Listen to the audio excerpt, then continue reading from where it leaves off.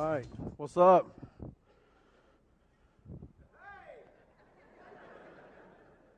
Thank you, Mark. Y'all must have all had to pay taxes this year or something, and you just mailed those things in Thursday and you're all depressed. I don't understand what's going on. Hey, a couple things, or one thing before we jump into what we're talking about today. Most of you know that, I hope all of you know, we don't own this building. Does everybody know that? I'm not Marion Waters or the superintendent of Greenville County Schools. So we rent this building from Greenville County, and we've got a great relationship with the folks here at Greer High School. We've been meeting here for just over 5 years and have had no problems at all, and they are gracious hosts to us. One of the things that is one of their rules that we need to abide by is no food or drink in this room right here. And we've had a couple of coffee spills. And here's what I've noticed about the food and drink that's coming in. It's not the children, all right? Now, I know there's some of you that think, I ain't going to spill this coffee. I'm a grown man. I can hold on to my coffee. Well, at some point, it's getting spilled and it's staining the carpet, and we're going to have to pay extra for that, which is not good. But the bigger issue with that is we don't want to do anything that would give the folks at Greenville County School District or Greer High School, we don't want to give them any reason for them to say, you know what, it would just be easier not to let those folks use our building every week. So let me remind you again, no food or drink in here. And let me tell you what we're going to start doing the first Sunday in May. Our greeting team, which are the folks that they're nice enough to hand you a blue sheet. It's blue today when you come in and help you know where you're supposed to be. The first Sunday in May, they are going to start also, if you're walking in holding a cup of coffee or a donut, they're going to say, could you dispose of that before you come in here? So I'm telling you that now so that I'm going to remind you about it again next week. And I'm going to remind you about it again on the first Sunday in May, because what I don't want is for some of y'all cussing at our greeters, I can bring in my coffee if I want to. And I don't know if you've seen some of our greeters. We got some pretty big guys, all right? And I've given Jason Collins permission to put the smackdown on anybody. No, I'm just kidding. So here's the thing. If you just try to remember that, and I know you probably forget that week to week, and so I'm going to remind you today, and we're going to remind you a couple times, but in a couple of weeks, starting the first Sunday in May, we will ask you not to bring that in before you come in, just to help you remember, not to be mean, but just to help you remember. All right. We're going to talk about the good news today.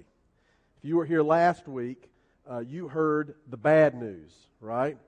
And one of the things that I was thinking about is I thought if you came last week and came back again this week, and some of y'all didn't, well, some of y'all are here. Some people didn't come back this week. I'm looking at the crowd, and some of them thought, man, I ain't going back to that church. That was too bad. But if you came back, either, if you're here today, either you weren't here last week at all, you don't know what we talked about, or you were here last week and you just really enjoy being abused and people speaking harshly to you, or you thought, I really want to get back and hear the good news. I heard the bad stuff. I really want to hear the good news, and I hope that's why you're here today. I want us to pray before we jump into this, and let me tell you why I want to do that. I'm not one of these preachers, and nothing to say anything bad about those preachers that do this, but there'll be some preachers that it seems like every week they'll stand up and say, God told me to change the message at the last minute, or whatever, and God didn't tell me to do that. And, there's some that will say, I really, this is bad, or whatever, and we need to pray about this. But here's the deal, really seriously, today, and I started sensing this from the time I got up, and I was really sensing a little bit last night. I believe that the devil wants to do everything he can to keep you from understanding what we're going to talk about today. I really believe that. And the Scripture tells us in the New Testament, it tells us that we are in spiritual warfare, and it says that we don't fight against flesh and blood, but we fight against the rulers, the authorities, and the principalities of the dark world. We fight against what Satan is trying to do in our life. And I know you're thinking, man, Cliff, you really are crazy. Last week you're talking about doomed to hell, and now you're talking about Satan.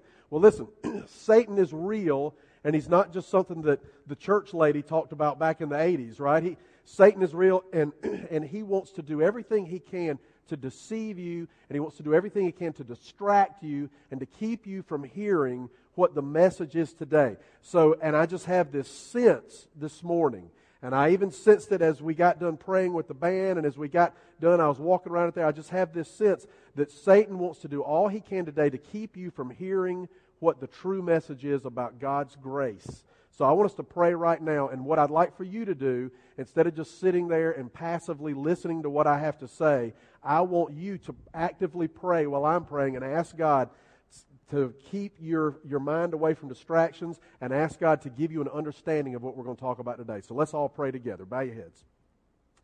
Father God, what we're going to talk about today is the key to everything that we believe. Your grace is what it's all about.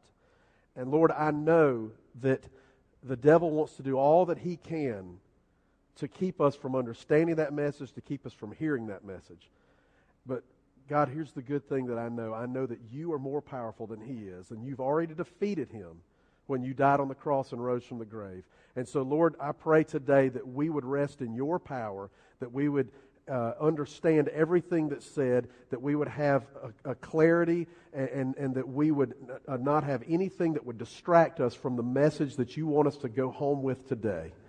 And we thank you for who you are and what you want to do in our lives. And we ask this in Jesus' name. Amen. All right. Great. Well, let's jump into it. So last week we talked about the fact that all of us have sinned. And that not only have all of us sinned, but that it's really messed us up totally down to who we are. And that message last week that we talked about, that's not a popular message today. You see, the popular message today that people want to talk about is they want you to believe and they want you to think that you're really not as bad as you think you are. And hey, everybody, we're all kind of walking the same path and we're all going to eventually get there. And you might go through this and I might go through this, but it's all good, right? And nobody's really getting hurt. And so we're all moving on. And so that's the message people want us to believe. And the other part of the message people want us to believe is that when it comes to who God is supposed to look at our lives. He's supposed to look at the way we live our lives. He's supposed to look at the sin that's in our life. And He's supposed to just turn His head and say, well, there's nothing I can really do about that. And He's just supposed to kind of roll over and take it and allow us to abuse Him. That we can spit in His face, we can reject Him, and He responds without doing a thing. Well, I don't know about you, but if that's the way God is, that's not a God that I want to worship. Because that means He's no longer really God. If God is the God that says, I really can't do anything about the way you're living, and I'm too meek and I'm too timid to punish you for what you've done, that's not who God is. And so we talked about last week that part of God's nature is that He is a just God. And if you are a just God, if that's part of His nature, then sin must be punished. So what we talked about last week is that because of our sin, there has to be a punishment dealt out for that sin. Something has to happen. That sin is serious. That sin, it grieves God, it angers God, and He will respond as a result of it. And so let's look again. Let's just remind you, and I know you're thinking, Cliff, come on, get to the good news, and we're going to. But let me read Ephesians 2, 1 through 3 one more time. And this is what we talked about last week, just to remind us of where we were. It says this, as for you, you were dead in your transgressions and sins in which you used to live when you followed the ways of this world and of the ruler of the kingdom of the air, the Spirit who is now at work in those who are disobedient. All of us also lived among them at one time, gratifying the cravings of our sinful nature and following its desires and thoughts. Like the rest, we were by nature objects of wrath. And so there in verse 3, it tells us that what our problem is that we are gratifying the cravings of our sinful nature. We're just doing whatever seems natural to us. And it seems like it's okay, but it's a sinful nature that we are gratifying. And because of that, because of who we are and where we've been, that we are by nature objects of wrath. We are sinful from the inside out. And that's why we sin. We don't sin and that makes us sinful. We sin because we are sinful. And we talked about that last week. So let's get to verse 4. Let's get to the good news. So it says all that. Things are bad. We're objects of wrath. And then the first word in verse 4, I want you to say it out loud with me. But. So, come on, say it. You called somebody that yesterday. Now, I know you can say it louder than that. Say it with me one more time. But. Now, here's the thing about this word. A 3-letter word. It's a conjunction, right? Isn't that correct? Remember conjunction, junction, what's your function? Anybody remember Schoolhouse Rock? Bringing together, So what this word does, what this conjunction does, is you've got this one statement over here, and then you put the word but, you put this 3-letter word in there before you have this other statement. Now, the great thing about this conjunction, the great thing about this 3-letter word is, it's a word that changes what you just heard earlier. For example, let's say you go on a blind date with someone, right? Has anyone, raise your hand if you ever were on a blind date. Did it turn out successful? Anybody? I've heard people that actually get married to the person they went on a blind date with, which I think is pretty cool. Andy, you did? Awesome. Very good. Kelly? Oh yeah, Kelly and Brian were a blind date. That's awesome. Very good. So, I'm sorry, I've totally got to. I prayed we wouldn't get distracted. Now look at me up here. Back to the word but. So let's say you go on a blind date, and you go on the blind date, and so the next day you want to get a report from your roommate about how it went because he knows the girl, he's the one that set you up, and he says, the girl you went out on a blind date with last night, she found you offensive in every possible way. And so you're thinking, man, this is bad. But, all right, this is going to be good news. Her roommate is twin sisters with Angelina Jolie, and she says she can't live without you, right? So you see what happens there. You've got this bad situation, this bad statement, then the word but comes in, and it's followed by something better. So look at here. Verses 1, 2, and 3, you've got all this bad stuff. You're satisfying the desires of your sinful nature. You are by nature objects of wrath. And then verse 4 starts with but. Okay, it's got to get better because it can't be much worse than being objects of wrath. So what happens after the word but in verse 4? It says, but because of His great love for us, God, who is rich in mercy, and then verse 5, made us alive with Christ even when we were dead in transgressions. It is by grace you have been saved. Now in verse 4 there it says, because of His great love for us. Now we just talked about a while ago that part of God's nature is that He is a just God. That sin must be punished, right? But He is also a God of love. In fact, the New Testament says that God is love. So you've got these two parts of God's nature. You've got the part of His nature where He's a just God, sin must be punished, but He's also love, and so He wants to do something about that sin. He wants to help us take care of that sin problem. Now, when we look at that, we see it as almost as two opposing sides of God, like God's got a split personality. Oh, over here He's the mean God, and over here He's the nice God. But it's not a split personality. It's all part of who He is. He is just. He is also love. It's all part of the God that we worship. And then in verse 5 it says that He has made us alive with Christ. That's what we talked about on Easter Sunday. That the way that God saves is through what Jesus did on the cross. That God, who is rich in mercy, and because of His great love for us, He has made us alive with Christ. Because of what Jesus did on the cross, because of the resurrection, we can be saved from the fact that we are by nature objects of wrath. And then look at the rest of verse 5 there, because this part is so important. It says that even when we were dead in our transgressions, it is by grace you have been saved. Even when you were dead in your transgressions. See, it doesn't say once you got it all together. It doesn't say that once you've lived clean for 5 years and got off of drugs and got off of alcohol and quit looking at stuff on the internet you shouldn't look at and quit running around with your boss or your secretary or whatever it might be, or once you made your mama proud. It doesn't say that that's when Christ saved us. It says that even when you were dead in your transgressions, even when you were by nature objects of wrath, when you were messed up, when you didn't know where to go next, you didn't know how to make a right decision, you were letting everybody down in your life, you were going broke, you were addicted to stuff, that even in the midst of all of that, that God who is rich in mercy, because of His great love, even during that time, He made you alive with Christ. And it is by grace you have been saved. And that's the key word, is grace. That's what holds all of this together. That is the power that saves. And it's all because of what Jesus has done. In fact, grace is the power that is at work in your life, whether you know it or not.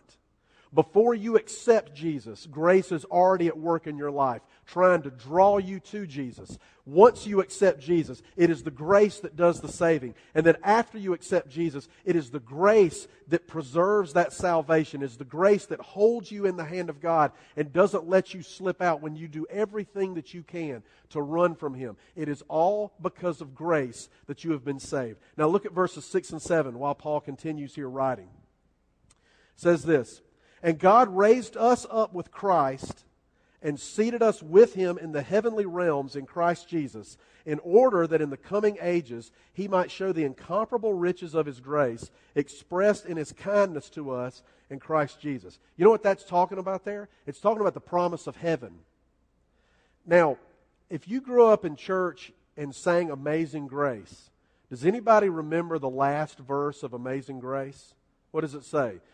"When we've been there 10,000 years. I remember as a kid listening, and it says that we've been there 10,000 years, and we've no less days to sing God's praise than when we first begun. Now, as an adult, I hear that and it brings me comfort. As a kid, I would hear that and I would think, we're going to sing for 10,000 years. And then when we get done with that, we're going to keep on singing for 10,000 more years, you know. And I'm thinking I'm going to be beating my head against the golden bricks on the sidewalk, you know, saying, can we do something besides sing, right? That's what I thought about. But and it was funny, I was talking to a friend of mine the other day, and he was talking with his son about what heaven was going to be like, and they were talking it's going to last forever, and his son said, hey, well, shouldn't there be an end to it? Because in his mind, you know, he's about the same age that I was thinking singing for 10,000 years sounds pretty boring. And in this kid's mind, he's thinking, we're just going to get there and we're going to get older and older and older and older and older, and it's going to last forever. And so we have a hard time sometimes understanding what heaven's about. But it says in verse 6 and 7 that in order that in the coming ages He might show the incomparable riches of His grace, that what we're going to get in heaven, that what it's going to be like there is so big that it's going to take all of eternity for God to reveal it to us. And it's not going to be boring. That it's going to be every day, oh my goodness, I didn't know that was going to happen. And look, the next morning, here's something new that I'm learning about who God is. And that's going to go on day after day after day for eternity. It's never going to end. You're never going to realize, you're never going to get to a point and say, this is kind of old hat, this whole heaven thing. It's going to be every day the incomparable riches of His grace. And then look what it says, verses 8 and 9 there of Ephesians 2. So after all that it says, for it is by grace you have been saved through faith, and this not from yourselves. It is the gift of God, not by works, so that no one can boast. In 1992, a guy named Bill Clinton ran for president. Now, when he decided to run for president, the sitting president at that time was George Bush the first, I guess we'll go, George Herbert Walker Bush, Daddy Bush, right? So Daddy Bush was the president, and Clinton decides to run for president in 1992. In 1991, the year before the election, George Bush the first, you know what his approval rating was at that time? 90%. No president since then has ever come close to touching 90%. Even Barack Obama, the day after he was elected, and people were just falling out in Chicago and thinking that Jesus had come back, even after that, the next day it wasn't a 90% approval rating. But in 1991, Bush the first had a 90% approval rating, and then in 1992, Bill Clinton still beat him and won the presidency. You know how they did it? At the same time that George Bush had this 90% approval rating and patriotism was running high with the first Iraq conflict, there was a recession going on Sound familiar? Now, not now that we've had in this recession we've been in now, we look back to 1991 and we say, that wasn't really a recession, right? But at that time, it was serious and people were upset by it. And so the guy that ran Bill Clinton's campaign was a guy named James Carville. Maybe you've seen him on TV. Bald-headed guy and he talks funny, right? And so James Carville ran Clinton's campaign and he said, everybody loves this president, but the recession's bad, so let's focus everything on the economy. And they had a statement that they put up on the wall in every single one of Bill Clinton's campaign headquarters all across the country. And it said this, it's the economy, stupid. Because they wanted to remind them, you got to talk about the economy. Well, look at verse 8 of Ephesians 2. It says, for it is by grace you have been saved through faith. And then look back at verse 5. It says, at the end of verse 5, it is by grace you have been saved. I think that the Apostle Paul is saying to us when it comes to how God saves us, it's grace, stupid. He's wanting us to remember that. He's saying it over and over again. It's grace, stupid. And the reason why he has to continue to repeat it, the reason why it's not just okay to say it in verse 5, but he's got to say it again in verse 8. And then we're going to get to verse 9 in a minute. He's going to remind us of it one more time in verse 9. The reason why is because grace is such a foreign concept to us. It is so unique. You know, and you're sitting there thinking, Cliff, I don't even know what grace is. Here's the easy definition of grace. Grace is God giving us rewards that we don't deserve. I always heard it say it's God's unmerited favor, which is kind of hard to understand. But what that means is we can't do anything to earn it, but God continues to pour out blessings on us. He continues to give us things that we don't deserve. And that is unique to us. And the reason that it's unique is because it's unique to all other religions too. Because think about this. We believe we've got a just God who must punish sin. It's in His nature. He can't avoid wanting to punish sin. He must do it. But at the same time, that just God who must punish sin, He looks at us and He chooses not only to withhold that punishment from us, but then He also gives us eternal life. He also gives us things that we don't deserve. He rewards us. Verse 8 there again, it said, it's by grace you have been saved through faith, and this is not from yourselves. You see, it's not natural. What did we talk about last week? What's natural to us? It's natural to us to get revenge, right? Remember I told you a story about Braden wanting to bust that little boy in the eye with a baseball? That's natural to us. You get me, I'm going to get you back twice as hard. I'm going to go get all I can get. That's what's natural to us. So grace is not natural. Revenge is natural. Selfishness is natural. Grace is the opposite of what's natural to us. Grace is the opposite of sin. I did youth ministry for a long time before we started this church, and one of the things you get an opportunity to do as a youth minister from time to time is go to court with a kid who's gotten in trouble. And that would happen from time to time, and they would want me to come. And I think they probably wanted me to come maybe either to let the judge know that this kid actually had been in church sometime, or maybe they thought that just, the holy presence of the youth minister would make everything okay. I don't know. But I went to court with this one kid one time, and he was a great kid.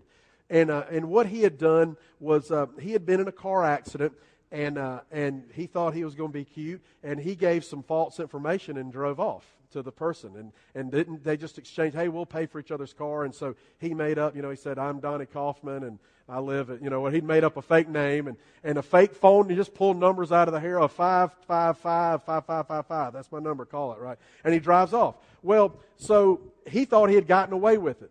Well, one afternoon, he's at his house playing PlayStation, and literally the cops come to the door and put him in handcuffs and take him and lock him up. I mean, bad deal for a 16-year-old kid. So it comes the day of the hearing, and I go down with him to Poinsett Street, and his parents are there, and we're standing there, and Judge Mims down there, if you've never gone to his courtroom, you need to go, and it's like stand-up comedy hour. He's really funny. And so Judge Mims calls him up there, and he starts messing with the kid and says something like, I don't think you'd look good in orange, that kind of stuff. And so then at the end of it, after he makes the decision, what he did was, to this kid, he didn't fine him. He didn't give him any time in prison, which are both two things that he could have had done to him based on what he committed. And the kid said he was guilty. It was no doubt the kid was guilty. And instead, Judge Mims said, all you need to do is your parents need to pay for the damage done to this kid's car, and you need to pay court costs. Now, you know what that was? That was mercy.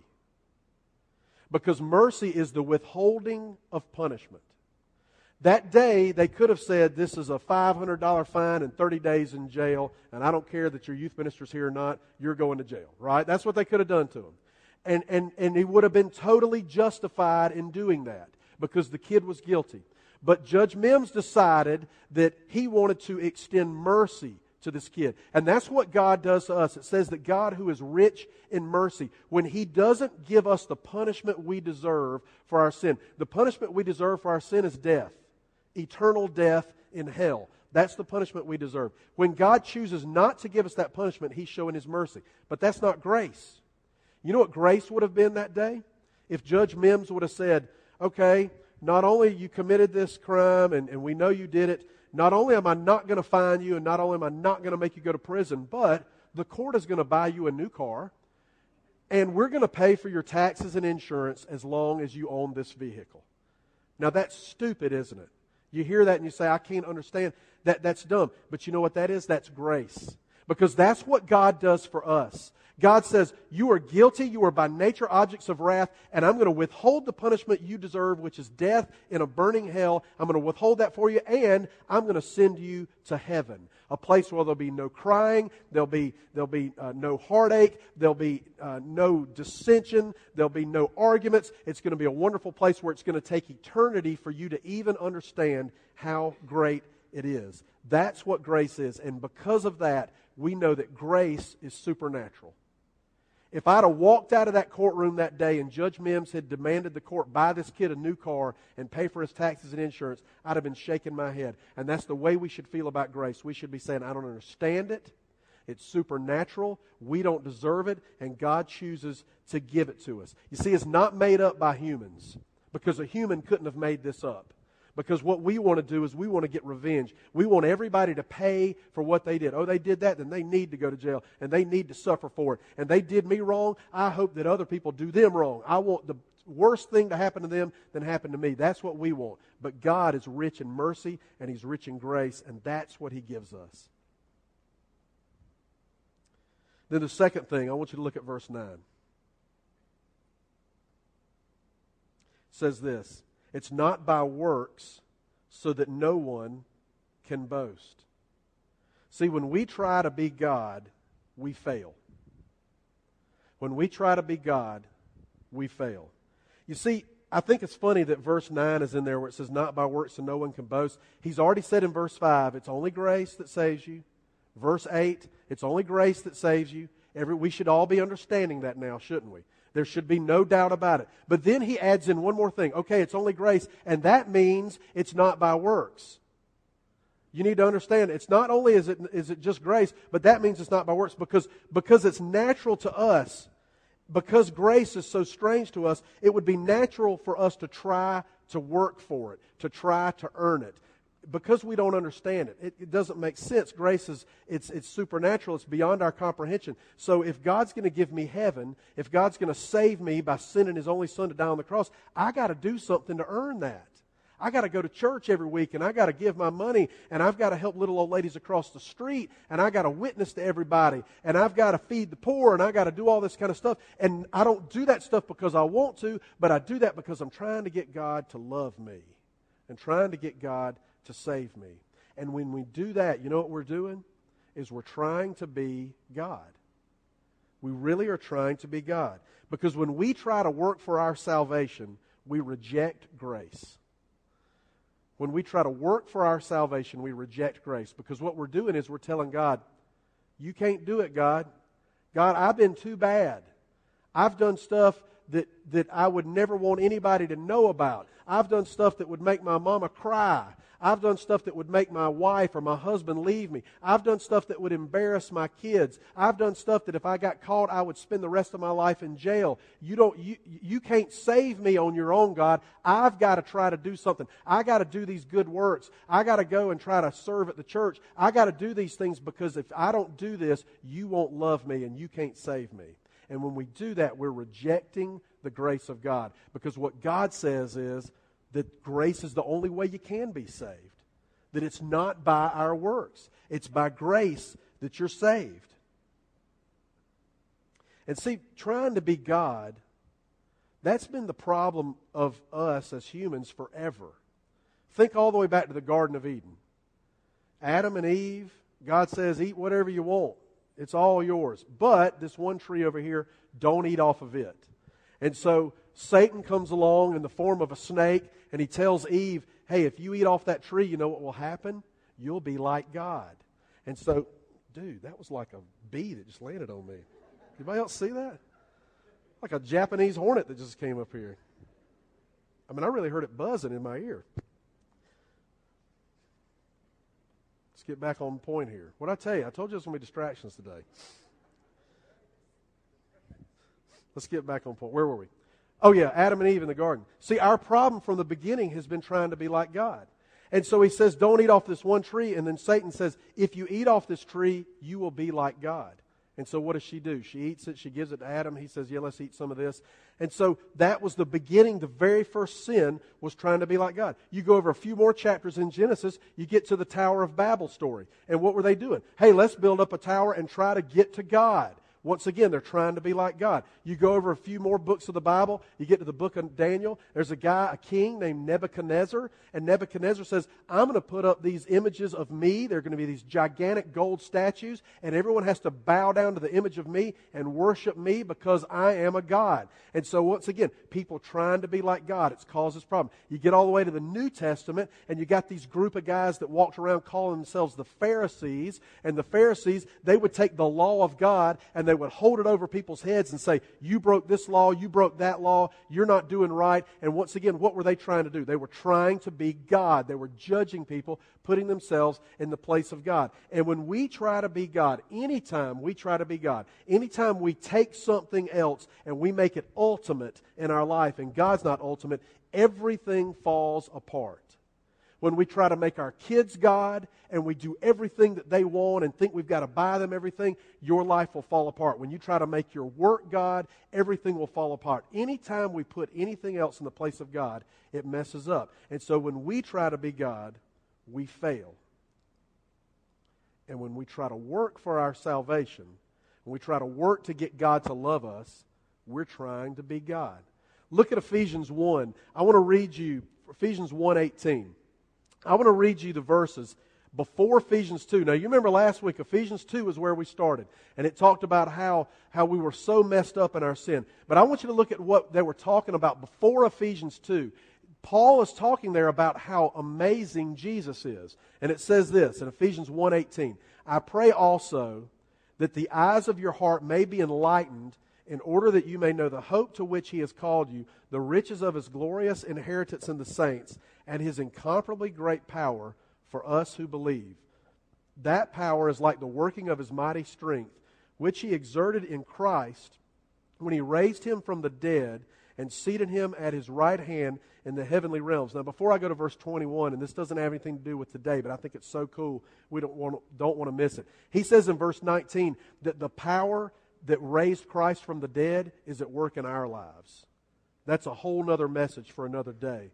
But that means that we can get over whatever our issue is. We can overcome things in our life, because if it was a power strong enough to raise Christ for the dead and it's working in our lives, we should be able to draw on that same power. All right, verse 21. Far above all rule and authority, power and dominion, and every title that can be given, not only in the present age, but also in the one to come. And God placed what under His feet? Say it with me. All things. Say it one more time. All things. God placed all things under His feet and appointed Him to be head over everything for the church, which is His body, the fullness of Him who fills everything in every way. So He's saying here that Jesus Christ is the ultimate.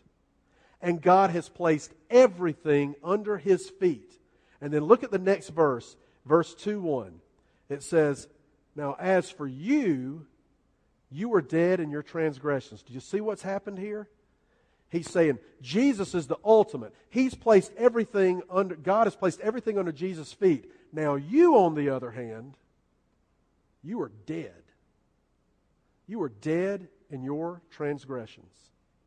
Do you see how silly it is for us to try to work to get God to love us? Do you see how silly it is for us to try to serve and do things just so that God will forgive us of our sin, like somehow we can be good enough? Because it says that only Jesus has had everything placed under His feet. We are dead. I've been to a lot of funerals. I've even preached a few funerals. And at funerals, there's a lot of activity going on, and there's people walking through the line and greeting people, and there's relatives seeing each other that haven't seen each other in years, and there's a lot of talking and all that kind of stuff. And after that's over, the people go to the graveside, and there's a lot of hanging around and all that kind of stuff. But you know one thing I've never seen at a funeral? I've never seen the corpse do anything. I've never seen the dead person act at all. You know why? Because they're dead. And the Scripture tells us that we are dead in our sin. We are dead in our transgressions. And the only hope for us is grace. The only hope for us is what Jesus did on the cross. So, maybe you're thinking, okay, Cliff, so what does this mean? Are you saying that everyone gets the gift of grace? That we don't have to do anything at all and we just sit back and God saves everybody and it doesn't matter, everybody's going to heaven and nobody's going to hell because Jesus died? No, that's not what it says. Look at verse 8 one more time. Ephesians 2, 8 and 9. It says, and God raised us up, for it is by grace you have been saved through faith, and this not from yourselves. It is the gift of God. Through faith. See, faith is the catalyst. You may remember science from high school. You got these two things you put together, and they don't do anything. You pour this in, and you pour this in, and nothing happens when those two things are together. Then you take this third element, which is the catalyst, and you pour it in, and stuff blows up, and the science teacher's hair catches on fire, and all that kind of stuff, because you added this third element, right? The element that begins grace working in our lives, where it begins to save us, is faith. Faith is the catalyst. It's the thing that sets it in motion. And you're saying, wait a minute, Cliff. You just said that there's nothing we can do, that it's all grace. Isn't faith something that we do? No, it's not something we do. And here's why I mean by that. Faith is the opposite of us doing something. Faith is when you get to the point where you say, I give up. I've tried it my own way. I've tried to work my way into heaven. I've tried to work my way into feeling good about my life. I've tried to earn a bunch of money. I've done this, I've done that, and none of it has worked. Faith is when you finally say, God, I give up, and I'm just trusting your grace. That's all I can do. I give up, and I'm just going to fall down, and your grace is going to have to catch me because that's all I can do. I can't do anything. Faith is the opposite of us working. Faith is when we get to the point where we say, my works won't get it done. And I'm going to let grace cover me. Now, before we finish up, let me tell you what's going to happen next week. Because some of you are walking out of here today and saying, well, I'm going to quit working at church because Cliff said that I don't have to anymore, right? If you want to read the rest of the story, read verse 10 before you come, or Ephesians 2:10. Read that before you come back next week. Because we're going to talk next week about we do have some responsibilities, but our responsibilities aren't what saves us. Our responsibilities are a reaction to the fact that we've been saved. All right? But here's what I want us to do right now. It's grace, stupid. It's grace.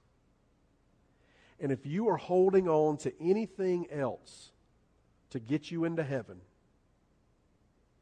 if you are holding on to anything else to get you in right standing with God, and you think maybe because you coach a Little League baseball team, God's going to look at that and say, come on in. Or because you're generally a good person and you haven't killed anyone. We can't be good enough. In fact, the Scripture says that all of our good deeds are like filthy rags when we compare them to the grace of God. It's grace, stupid. It's grace, it's grace, it's grace. Now, if you today want to give up and say, I need the grace of God, you can do that. And all you have to do is just tell God that exact thing. Say, God, I give up and I need your grace. I believe you died on the cross and I need your grace to cover me, and I'm going to quit trying to get you to love me more. Because you can't make God love you more and you can't make God love you less. Bow your heads.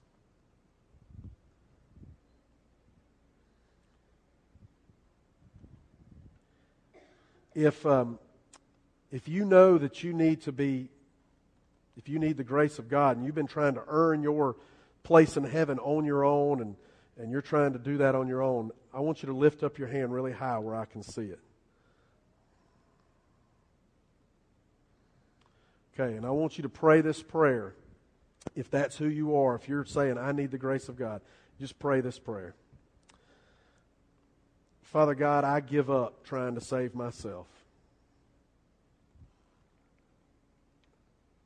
I believe that it's only your grace that can save me. And I want to let that grace cover me. And I'm going to quit trying to be God. I believe you died on the cross. I believe you rose from the grave. Please come live in my life and change me. Amen. Now, if you're here this morning and you are a follower of Christ already, and you know that it's grace that saved you, remind yourself of that every day. Spend some time praying in the morning and say, God, today I want to serve you, and I want you to remind me throughout the day that it's only by your grace that I'm saved. Because if we will all be reminded of that every day, we will treat people differently, we will act differently, we will spend our money differently, we will do everything differently if we go throughout the day understanding that it's only because of the grace of God I can take this next breath. It's only because of the grace of God that I can go to heaven when I die. It's only because of the grace of God that I can be forgiven of sin. We can't be good enough, all right? Hey, let's celebrate that as we go out of here. Stand up together. We're going to sing this last song about God saving us, about how it's His grace, and that we can't do anything for it ourselves. And let's go out of here celebrating that fact and excited.